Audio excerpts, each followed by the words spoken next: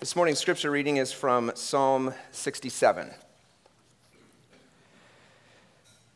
May God be gracious to us and bless us and make his face to shine upon us, that your way may be known on earth, your saving power among all nations. Let the peoples praise you, O God. Let all the peoples praise you. Let the nations be glad and sing for joy, for you judge the peoples with equity and guide the nations upon earth. Let the peoples praise you, O God. Let all the peoples praise you. The earth has yielded its increase. God, our God, shall bless us. God shall bless us. Let all the ends of the earth fear him. This is the word of the Lord. Well, this morning we have a special guest with us. Dr. Paul Borthwick and his wife Christy serve on the staff of Development Associates International, which is a training group dedicated to the character and ministry development of leaders in the under-resourced world.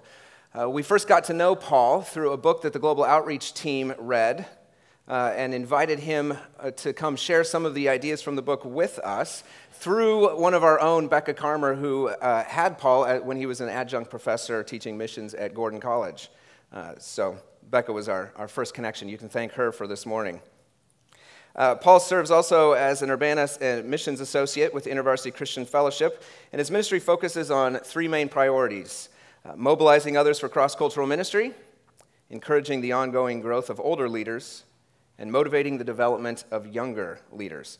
And so Paul serves as a resource person, teacher, speaker, and author around the world. Paul will be preaching this morning from John 3:16, so I encourage you to turn there. And let's welcome Paul. Good morning.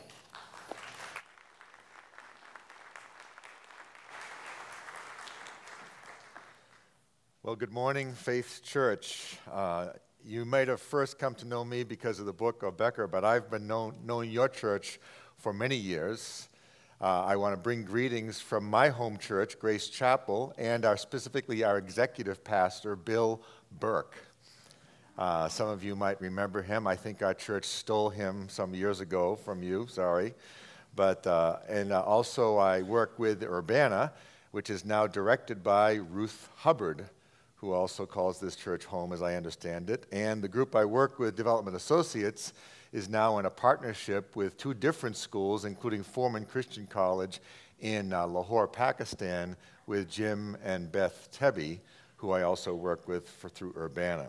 So your church is well known, and your church is well known for living out Psalm 67. Basically, the Psalm 67 is a prayer that God will bless us so that the world might be blessed. And the history of this church and the history of the missionaries in this church have been your way of blessing the nations from across the street to across the globe. So that's why I'm here this morning, primarily to encourage you to keep doing what you're doing, get involved with it, celebrate it. Before we look at John 3:16, I've said in all the different meetings I've been at this weekend, I want you to know from a global missions point of view, we are living at perhaps the most exciting time in all of Christian history outside of the time that Jesus walked the earth. On any given weekend, Jesus is being worshiped in 2,000 languages or more. We're living in a place where missionaries are being sent from everywhere to everywhere. As a matter of fact, just the other week, I was in my own Boston hometown and ran into a Nigerian missionary to Boston. Because don't forget, we are somebody else's ends of the earth. And as soon as a church becomes the church, they're under the mandate of the Great Commission to send people to all nations. And so there are actually any number of missionaries. There's more than 15,000 missionaries preaching to the people of England. Those 15,000 missionaries come from other countries of the world. So a country that used to send is now a recipient as well as a sender. It's an amazing time to be alive. Just in November, I was with Tom Lynn, who's now the president of InterVarsity Christian Fellowship, and Ruth has replaced him as director of Urbana, Ruth Hubbard. Tom and I were at a conference in Nigeria where more than 6,000 Nigerian university students were being challenged to go into all the world to preach the gospel of Jesus Christ. It's an amazing time to be alive. And my encouragement this morning is to help everyone realize that we have all opportunities to engage the world. Or to the phrase we'll look at lunchtime, what does global mission really have to do with me? It has a lot. And we're going to frame that looking at John 3:16. Now, Joey asked you to open to John 3:16, but I'm just curious, how many of you actually know John 3:16 from memory? All right? So why don't we do this? Let's just recite it in whatever translation or whatever is your first language, and we'll let God sort out the rest. So let's just go with it. For God so loved the world that he gave his one and only Son, that whoever believes in him shall not perish, but have eternal life. Our age is depicted by the version we quoted in. Jesus is speaking to Nicodemus, the religious leader, and he's come to him at night. You might remember John 3. John 3 is where Jesus says you have to be born again. He talks about the Holy Spirit being like the power of the wind. You can see its effect, but you can't always see where it's coming from or where it's going. He talks about the fact that he's going to be lifted up like Moses lifted up the serpent in the wilderness, and anybody who gazes on him will be saved. And then he says, Nicodemus, for God so loved the world that he gave his one and only Son, that whoever believes in him should not perish, but have eternal or everlasting life. I'd like to argue that many of us know this verse so well we don't even think about it. We can quote it without actually unpacking it, without thinking through what it means. And I'm only going to look at the first half of it. For God so loved the world that he gave his one and only Son. And thinking in those terms to sort of rekindle our motivation for engaging the world as followers of Jesus Christ and living what I'm going to call a John 3:16 lifestyle. For God. It's an important thing to realize that missions doesn't begin with global travel or globalization or immigration or the transition of people from nation to nation.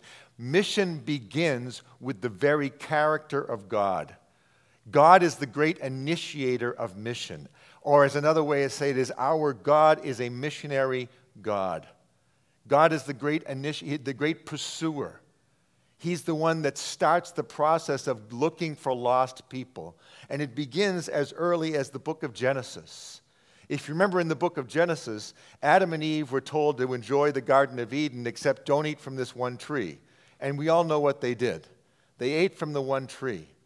And when they ate from that tree, they realized that relationship with God was broken. They were naked, and they hid themselves, the Bible says. And the very first interaction between holy God and now sinful, broken, separated human beings is God pursuing them. Genesis 3:9. What's the question that God asks? Are you a talking church? I mean, I do a lot of work in Africa. You're used to getting some feedback. So, what's the question that God asks? Where are you? Where are you? I'm looking for you, God's saying. I know you've done what you've done. I'm looking for you. Now, I don't know what kind of training you might have, but maybe you're not theologically trained. But I think you can understand this question. If God knows everything, he's everywhere present, and he's all-powerful, did God already know where they were? But he wanted them to know he was looking. God is the great pursuer. He looks for people. In a sense, that's what global mission is. That's what cross-cultural outreach is. That's what evangelism is. It's us following our God into the world, saying to a lost world, where are you? My God wants you back. I want to be a pursuer like God pursued me. The same theme continues into the New Testament. Jesus didn't introduce the idea of reaching out. He just carried it forth. In Luke chapter 15, if you look at it, he tells 3 parables about a lost coin, a lost sheep, and a lost son. And in every one of those parables, God is presented as the one who goes looking. The homeowner who sweeps clean the house looking for the lost coin. the shepherd who leaves behind the 99 looking for the lost sheep, and the father who breaks with all social convention to go out and welcome the lost son. And even then, when the older brother doesn't come to the banquet, he goes out to welcome the older brother. And then a few chapters later, when Jesus is accused of having lunch with Zacchaeus, the tax collector, Jesus states his mission clearly. The Son of Man has come to seek and to save that which was lost. Our God is a pursuing God. When I've taught over many years at Gordon College, one of the courses I taught was the Survey of World Religions. And one of the things we were doing, being a Christian college, was distinguishing the difference between Christian faith and other faiths, appreciating some of the aspects of those other faiths, but realizing that Christianity is indeed different. And one of the biggest differences is that in Christianity, God comes looking for us. God comes down in the person of Jesus Christ to seek and to save the lost. In almost all other world religions, it's about doing enough prayer or doing enough sacrifice or doing enough pilgrimage to get up to God. Whereas in Christianity, God comes down to find us and say, "Where are you?" And when we understand that God is the great initiator, it gives us two different understandings. Number one is, it makes us understand that wherever we go, God's going before us. God is the pursuer and we're joining him. That's why sometimes now you'll hear people say not doing missions, but joining in God's mission. Because God's the one who's on a mission. Before I came into the world, God was on mission. After I die, God will still be on mission. And I'm joining in that mission. But God's going ahead of you. So when you go across the street, literally, and you might meet someone from a Muslim country, God brought that person here for you. He brought that person. He's preparing them in advance. And we do a lot of work in the Muslim world. And more than any other place in the world you see this, is the way God's preparing Muslims in advance. Dreams, miracles, signs, wonders. Jesus shows up in their dreams. I met a guy who works in North Africa, and every month he goes door to door in his neighborhood asking people if they had a dream of a man in a white garment. And every month at least one family has had that dream. Because God's going ahead. He still uses human avenues to communicate the gospel, but he's preparing the way. Many years ago in our church ministry with our college and university students, there was a young woman studying in one of the Boston schools who was coming to our college ministry. She loved the fellowship, she loved the food, she loved the singing, even the unpacking, the teaching of Scripture wasn't something she was used to because she was culturally Muslim from Turkey. And so the people built a friendship with her, and they finally asked her, they said, Faiza, would you be willing to be in a Bible study? She said, no, I don't even know my own book, meaning the Quran. I don't really want to study your book. And so about 3 or 4 days later, Faiza gets a phone call from her mother in Istanbul. Daughter, I had a very significant dream. An angel came to me in the dream and said, tell Faiza it's okay to study the book. What do you think that dream means? She said, well, I was been asked to be in a Bible. You must do it. The angel said. I don't know what you believe about miracles, signs, and wonders, but Muslims believe in miracles, signs, and wonders. So pray for them. When you see someone on the street, just breathe a quick prayer. And don't be weird about it. You know what I'm talking about? In the name of Jesus. Don't do that. Just breathe a quick prayer. I go through the airport and the guy has a name Muhammad. I'm just guessing. Right? But just shoot up a quick prayer. Lord, show yourself to Muhammad. Because God's the pursuer and we're joining in his mission.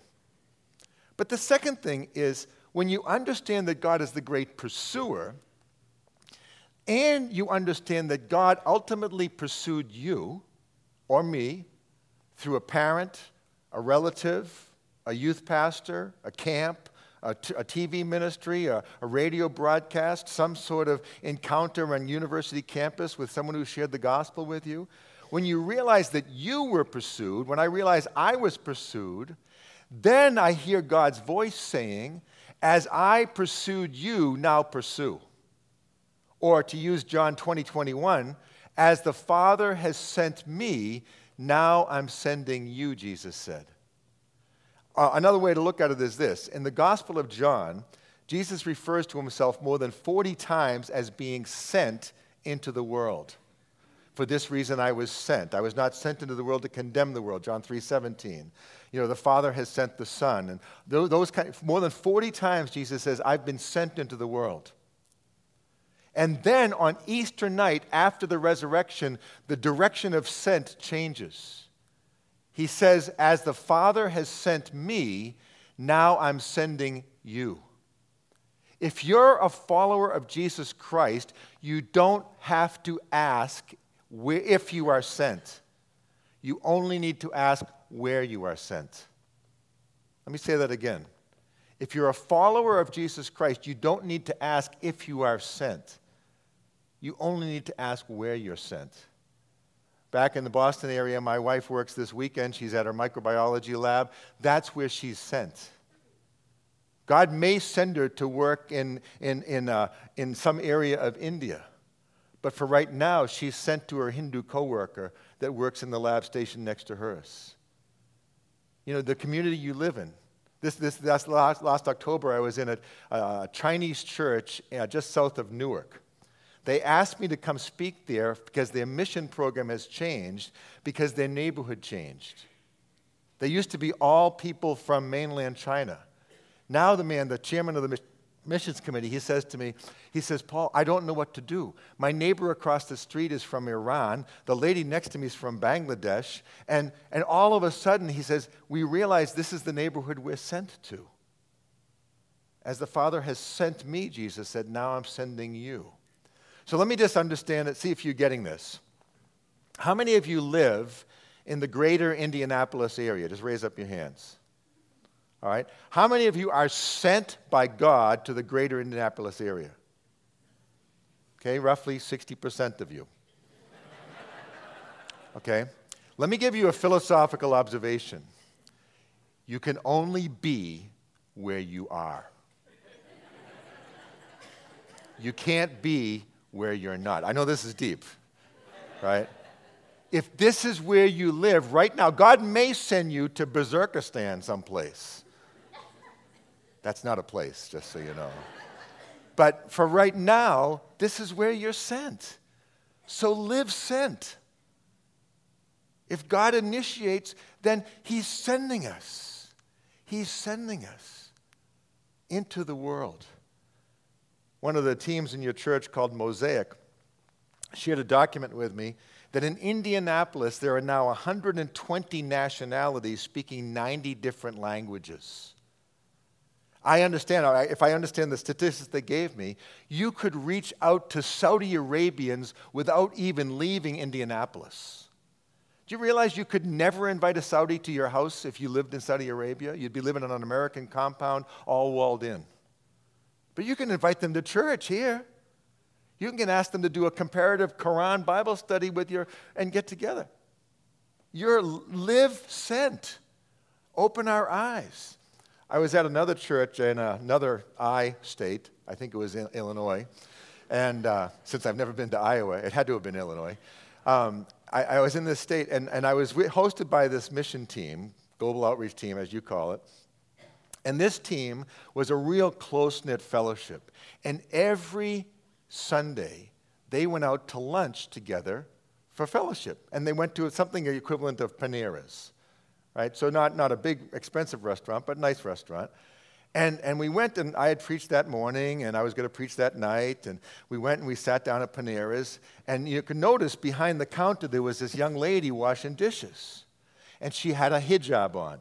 You know what I mean by a hijab? The head covering that indicates she's Muslim. And one of the members of the missions committee leans over to me. See that girl behind the counter? I said, yeah, she's a Muslim. And I said, I think she knows. You don't have to whisper, you know? And then I said, you guys come here every week, right? Yeah. I said, what's her name? Oh, I don't know. Oh, I see a Shiite or a Sunni. What kind of Muslim? Does she have a prayer center? Why is she in the city? Oh, don't know. The mission committee had never initiated a conversation with the woman. What were they afraid of? She could have stabbed him with plastic forks? I mean, let's get over our fears and join the God who's sending us into the world. Amen? And we need to just open our eyes and do it. It's an amazing opportunity. We're sent. God's going before us because God's the great pursuer. And God says to us, join me in pursuing lost people. For God, the great pursuer, the great initiator, so loved the world. Love is the motive.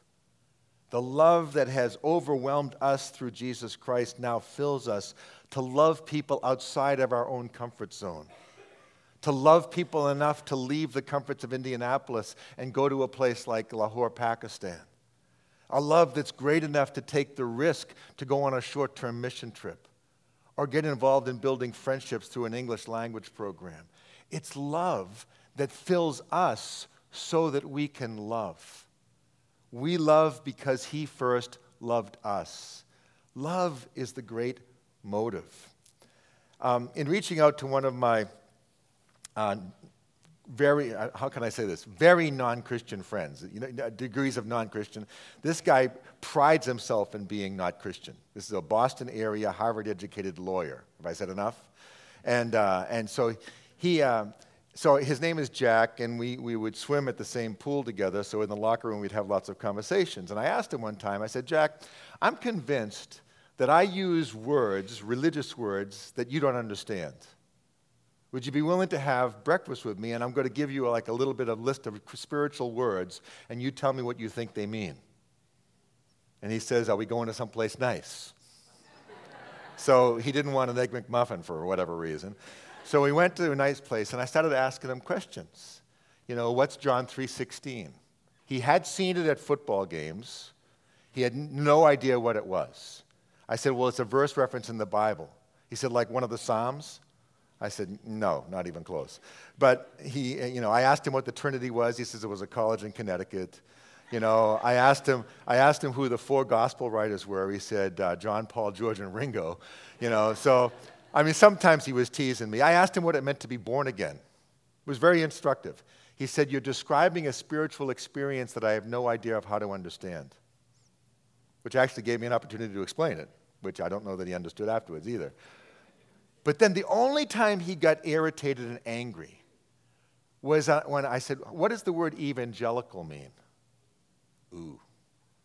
He said, those are those holier-than-thou people always pointing their fingers at people like me saying, you're wrong, wrong, wrong. I said, what about Christy and me? We're evangelicals. He said, well, okay, you're pretty nice, But it was the only time he got angry. Because we have sometimes to overcome a news media presence that makes us seem like all we are is against everything. I wish he had said, oh, you're an evangelical. You're the guys that are still caring for people after the 2004 tsunami in southwestern Indonesia. I wish he would say, evangelicals have led the way in caring for HIV/AIDS patients in Kenya. I wish he would say, evangelicals, you're the ones that are loving on people that no one else wants to love. You're the ones that are sponsoring refugee resettlement programs for people that aren't even from your own faith.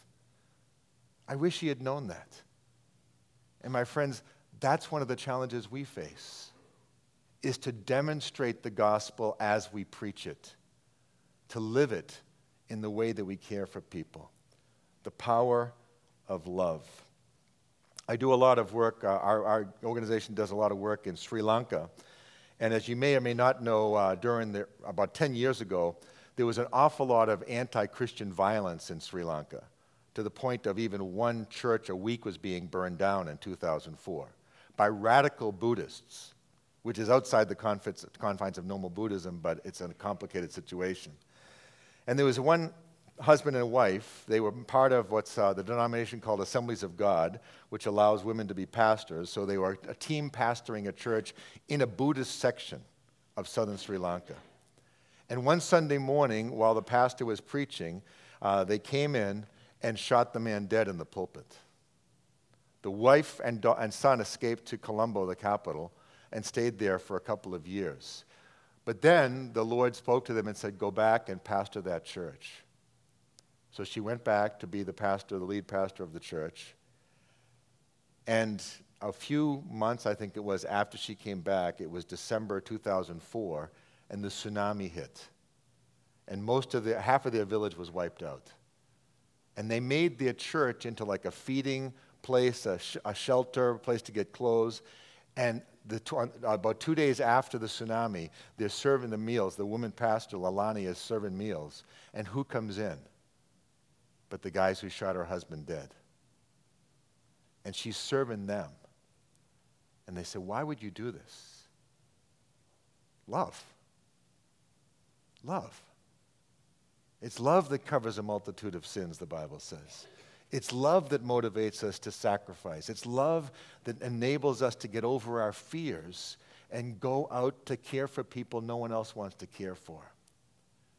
A John 3:16 lifestyle is a pursuing lifestyle and pursuing people in love. For God, the great initiator, so loved, the great motive, the world, the great target. Now think about it. Jesus is talking to Nicodemus, Jewish religious leader, and Jesus is also a rabbi. And Nicodemus would have expected Jesus to say, Nicodemus, for God so loved the Jews, for God so loved the people of Israel, for God so loved the 12 tribes, something like that, the Hebrews.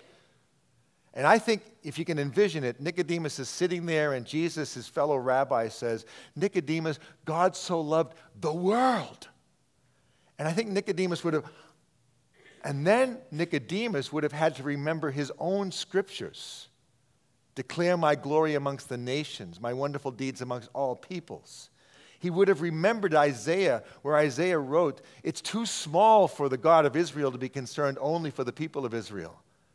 God says to the people of Israel, I've made you a light of revelation to the Gentiles, that all the ends of the earth might fear me. And Nicodemus would have realized that Jesus was right. God so loved the world. The world. And that's a pretty awesome thought when you think of more than 7 billion souls on planet Earth. That's why in the history of your church, you've sent people to all the corners of the earth, because it's not just about God so loved Indianapolis, or God so loved Indiana, or God so loved the United States, or even God so loved North America. It's God so loved the world. And that changes our perspective. It changes our perspective. Because we begin to realize that we have been, back to Psalm 67, blessed to be a blessing. We've received the good news of salvation so that we can bless others with that message to the ends of the earth. God so loved the world. A few years ago, I was speaking at a church in Pennsylvania, and they told me what they do sometimes during Missions Weekend on Communion Sunday. Now, I don't know how you celebrate communion here, but at their church, they would distribute the bread. Everybody holds it. The pastor would then say, their tradition was the pastor would say, has everyone been served? And of course, it was rhetorical. No one would say anything. And then he says, then take, eat. This is Christ's body given for you. And then, again, the cup. That Sunday, to illustrate that God so loved the world, the mission committee, working in conjunction with the pastor, so he wasn't surprised by this, they distributed the bread. And people were holding it, and the pastor said, has everyone been served? And suddenly someone stood up with the attire of someone from North Africa. I represent the Rifi Berbers of Morocco. We have not yet been served. Someone else stood up. I represent these people from Western China. We have not yet been served. Someone else, I represent this tribe from Somalia. We have not yet been served. And they used the communion to remind people that even though God so loved the world, not all of the world knows that God loves them. That's why we do cross-cultural mission. That's why we send people out. That's why we commission people to go to the ends of the earth. But the world that we live in has changed so much, hasn't it? When I was a young person, we would take a class on world religions, and Muslims, Hindus, and Buddhists were exotic over their people. They were to the ends of the earth. Now, the world we live in, my pharmacist is a Sikh from India. My wife's coworker is a Gujarati from India. One of my medical doctors is a Muslim from Nigeria. And the world that we live in has just transformed. God so loved the world might mean going across a sea, or it just might mean going across the street. To open our eyes to the fact that God brought the world to us. One pastor in Toronto said it this way. Toronto is arguably one of the most international cities in North America. And he said, Jesus commanded us to go to all the earth, all the countries of the world, all the nations. We didn't go, so now he's bringing all the nations to us. You know, it's amazing the opportunities that we have. And I hope whatever your politics is, you will see refugees and immigrants through the lens of John 3:16. That the pursuing God wants these people to hear the gospel so much, he's bringing them to us. He's bringing them to us because they're coming from a place where they might not hear the gospel, to our place that's very unlikely they're going to hear the gospel, to a place where they can hear it freely. Through you and me. God so loved the world. It's an amazing opportunity that we have. And let me encourage you, I know the church has a long history in global mission, but individually, expand your vision. Have a map of the world that's current. If you have the USSR still on your map, you might need a new map. Okay? If you're praying for French Indochina, get another one. All right? And some of you young ones didn't even know there ever was a French Indochina. Actually, some of my college students didn't even know there was a USSR, which is a scary thought. But expand your vision for the world. Maybe you're going to pray, and I don't encourage you to pray for every place, because then it ends up just being what I call the Aladdin's lamp method of praying. You know what I mean? You just kind of rub your hand on the globe, Lord bless the nations. Now choose a nation. I had to laugh at the video about the card where the kid says, I like violent things, so I drew a picture of a tank. Don't actually do that for missionaries that are working in volatile areas. It doesn't really encourage them. It's like, that's a picture outside my house. This young guy came to me. He was 17 years old. I said, are you praying for any countries? He says, yeah, I'm praying for Mozambique. So why are you praying for Mozambique? It's the only country of the world with a machine gun on the flag. I said, glad it got your attention, but choose a country or a religious group so that you can learn about it and start a conversation and you can start praying for them, or maybe you want to just get involved with specific partners that you already have and praying for them and then sort of, ripple outward and pray for the country that they live in or the mission they work with. And it's just be practical, but be global. If all of our prayers are local prayers, our God is too small.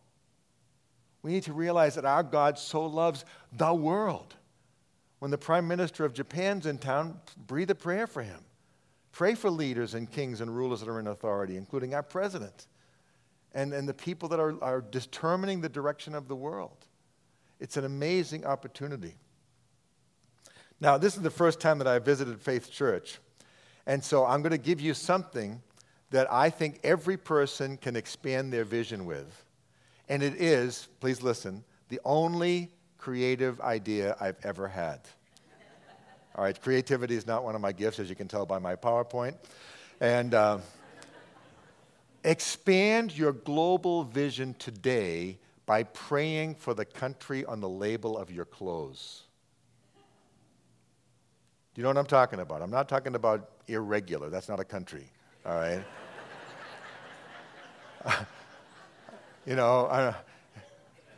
The made in. Do you realize the global village is on your back? I would say 80% of the shoes you're wearing were probably made, at least in part, in China. And let that be God's way of connecting you to the nations. Wherever I go, I share that idea. And it's amazing the responses. This one single mom came up to me. She said, I'm a single mom. I feel like all I do is laundry and ironing. Now I have a global ministry. right? Because it's like today we're praying for Sri Lanka, and maybe she's got, a little Google, so she'll learn a little bit about that, or she goes to operationworld.org and finds out about Sri Lanka, This one lady, one woman came to me, she goes, "That was a great idea." I said, "What? About praying for the country and the label of your clothes?" I said, "Why?" She goes, "Well, I homeschool my boys. One's 7, one's 9. She goes, and I can't get them interested in studying world geography. So I figured, I said, "Would you at least be willing to look at the labels of our clothes?" And the boys said, "Sure." And they thought, the boys, she said, they thought we were going to do Canada, USA, Mexico. She said, we opened one of our wardrobes and started taking clothes off the hanger, and there was China, world's largest country. There was Indonesia, world's largest Muslim country. India, the world's largest Hindu country, was there, as well as the second largest Muslim country. Bangladesh and Pakistan, the third and fourth largest Muslim countries.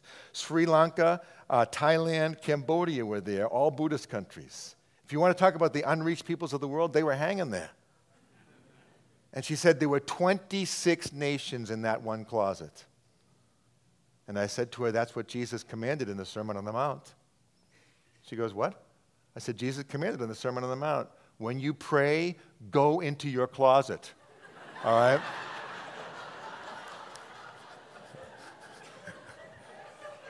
Don't be writing to Pastor Joey. That's not what he meant, actually. But you understand, it's so exciting to be connected to the world. And when you envision the pursuing God who loves the person who made your shirt, then you pray not just for the country, but you pray for the person. Because some Muslim made this shirt from Bangladesh that I'm wearing this morning.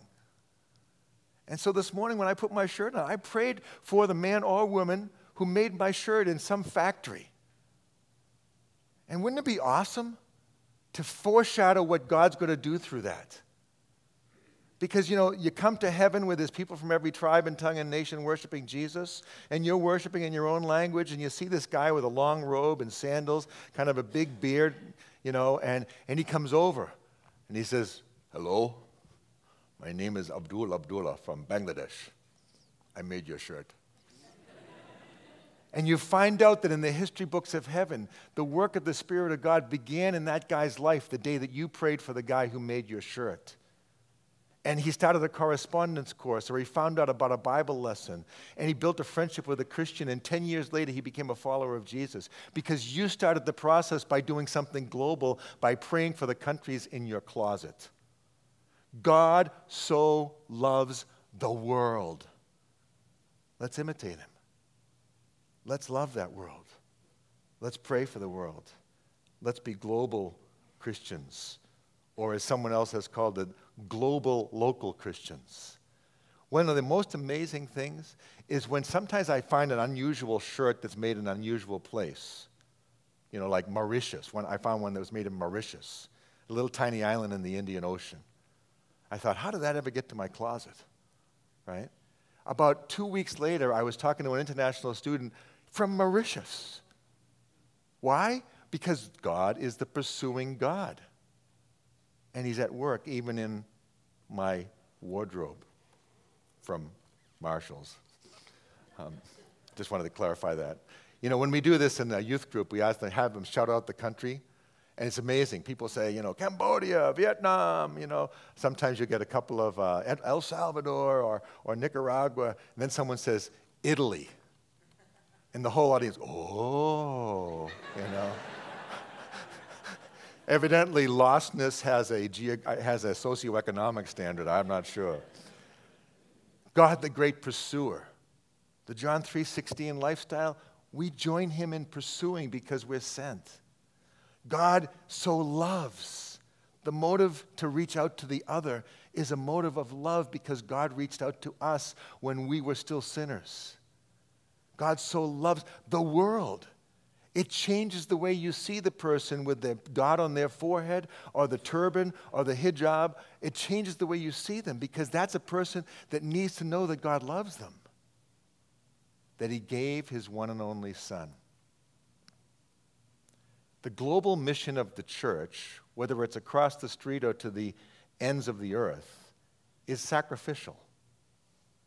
It costs money to support all your partners. And as a result, some of us might not get the retirement life that we thought we were going to have because we've sacrificed it to help a partner like the seminary in Kiev. Or it might be sacrificial to start befriending Muslims and inviting them into your house, and your neighbors start looking through the curtains. What are you doing? And it's sacrificial to get into situations where you're uncomfortable because it's cross-cultural. Or it's sacrificial to go on a short-term mission trip rather than a longer vacation. And it's even sacrificial to expand your prayer time, because time is arguably the greatest resource that we all value in the United States. But sacrifice comes with the program.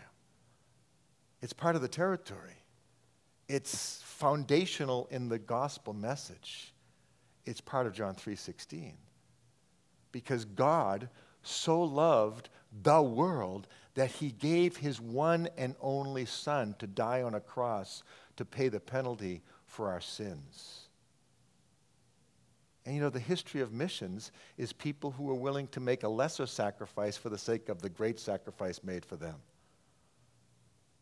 So the question I want to leave you with this morning is, are we living a John 3:16 lifestyle?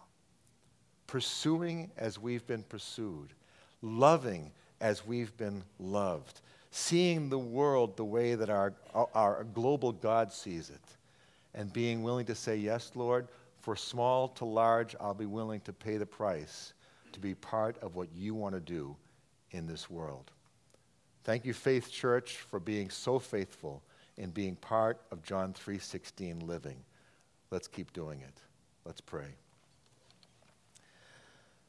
Father, we are so excited to be alive at this time in human history. What a privilege it is to see places like China thriving with 100 million or more Christians. What an awesome a privilege it is to realize that the church is growing in Iran. It's amazing, Lord, to think that even by our clothing we can be part of global praying. Thank you, Lord, for the legacy of this church, and thank you mostly for the future of the impact they're going to have on Indianapolis to the ends of the earth. Here we are, Lord. Send us out. In Jesus' name, amen.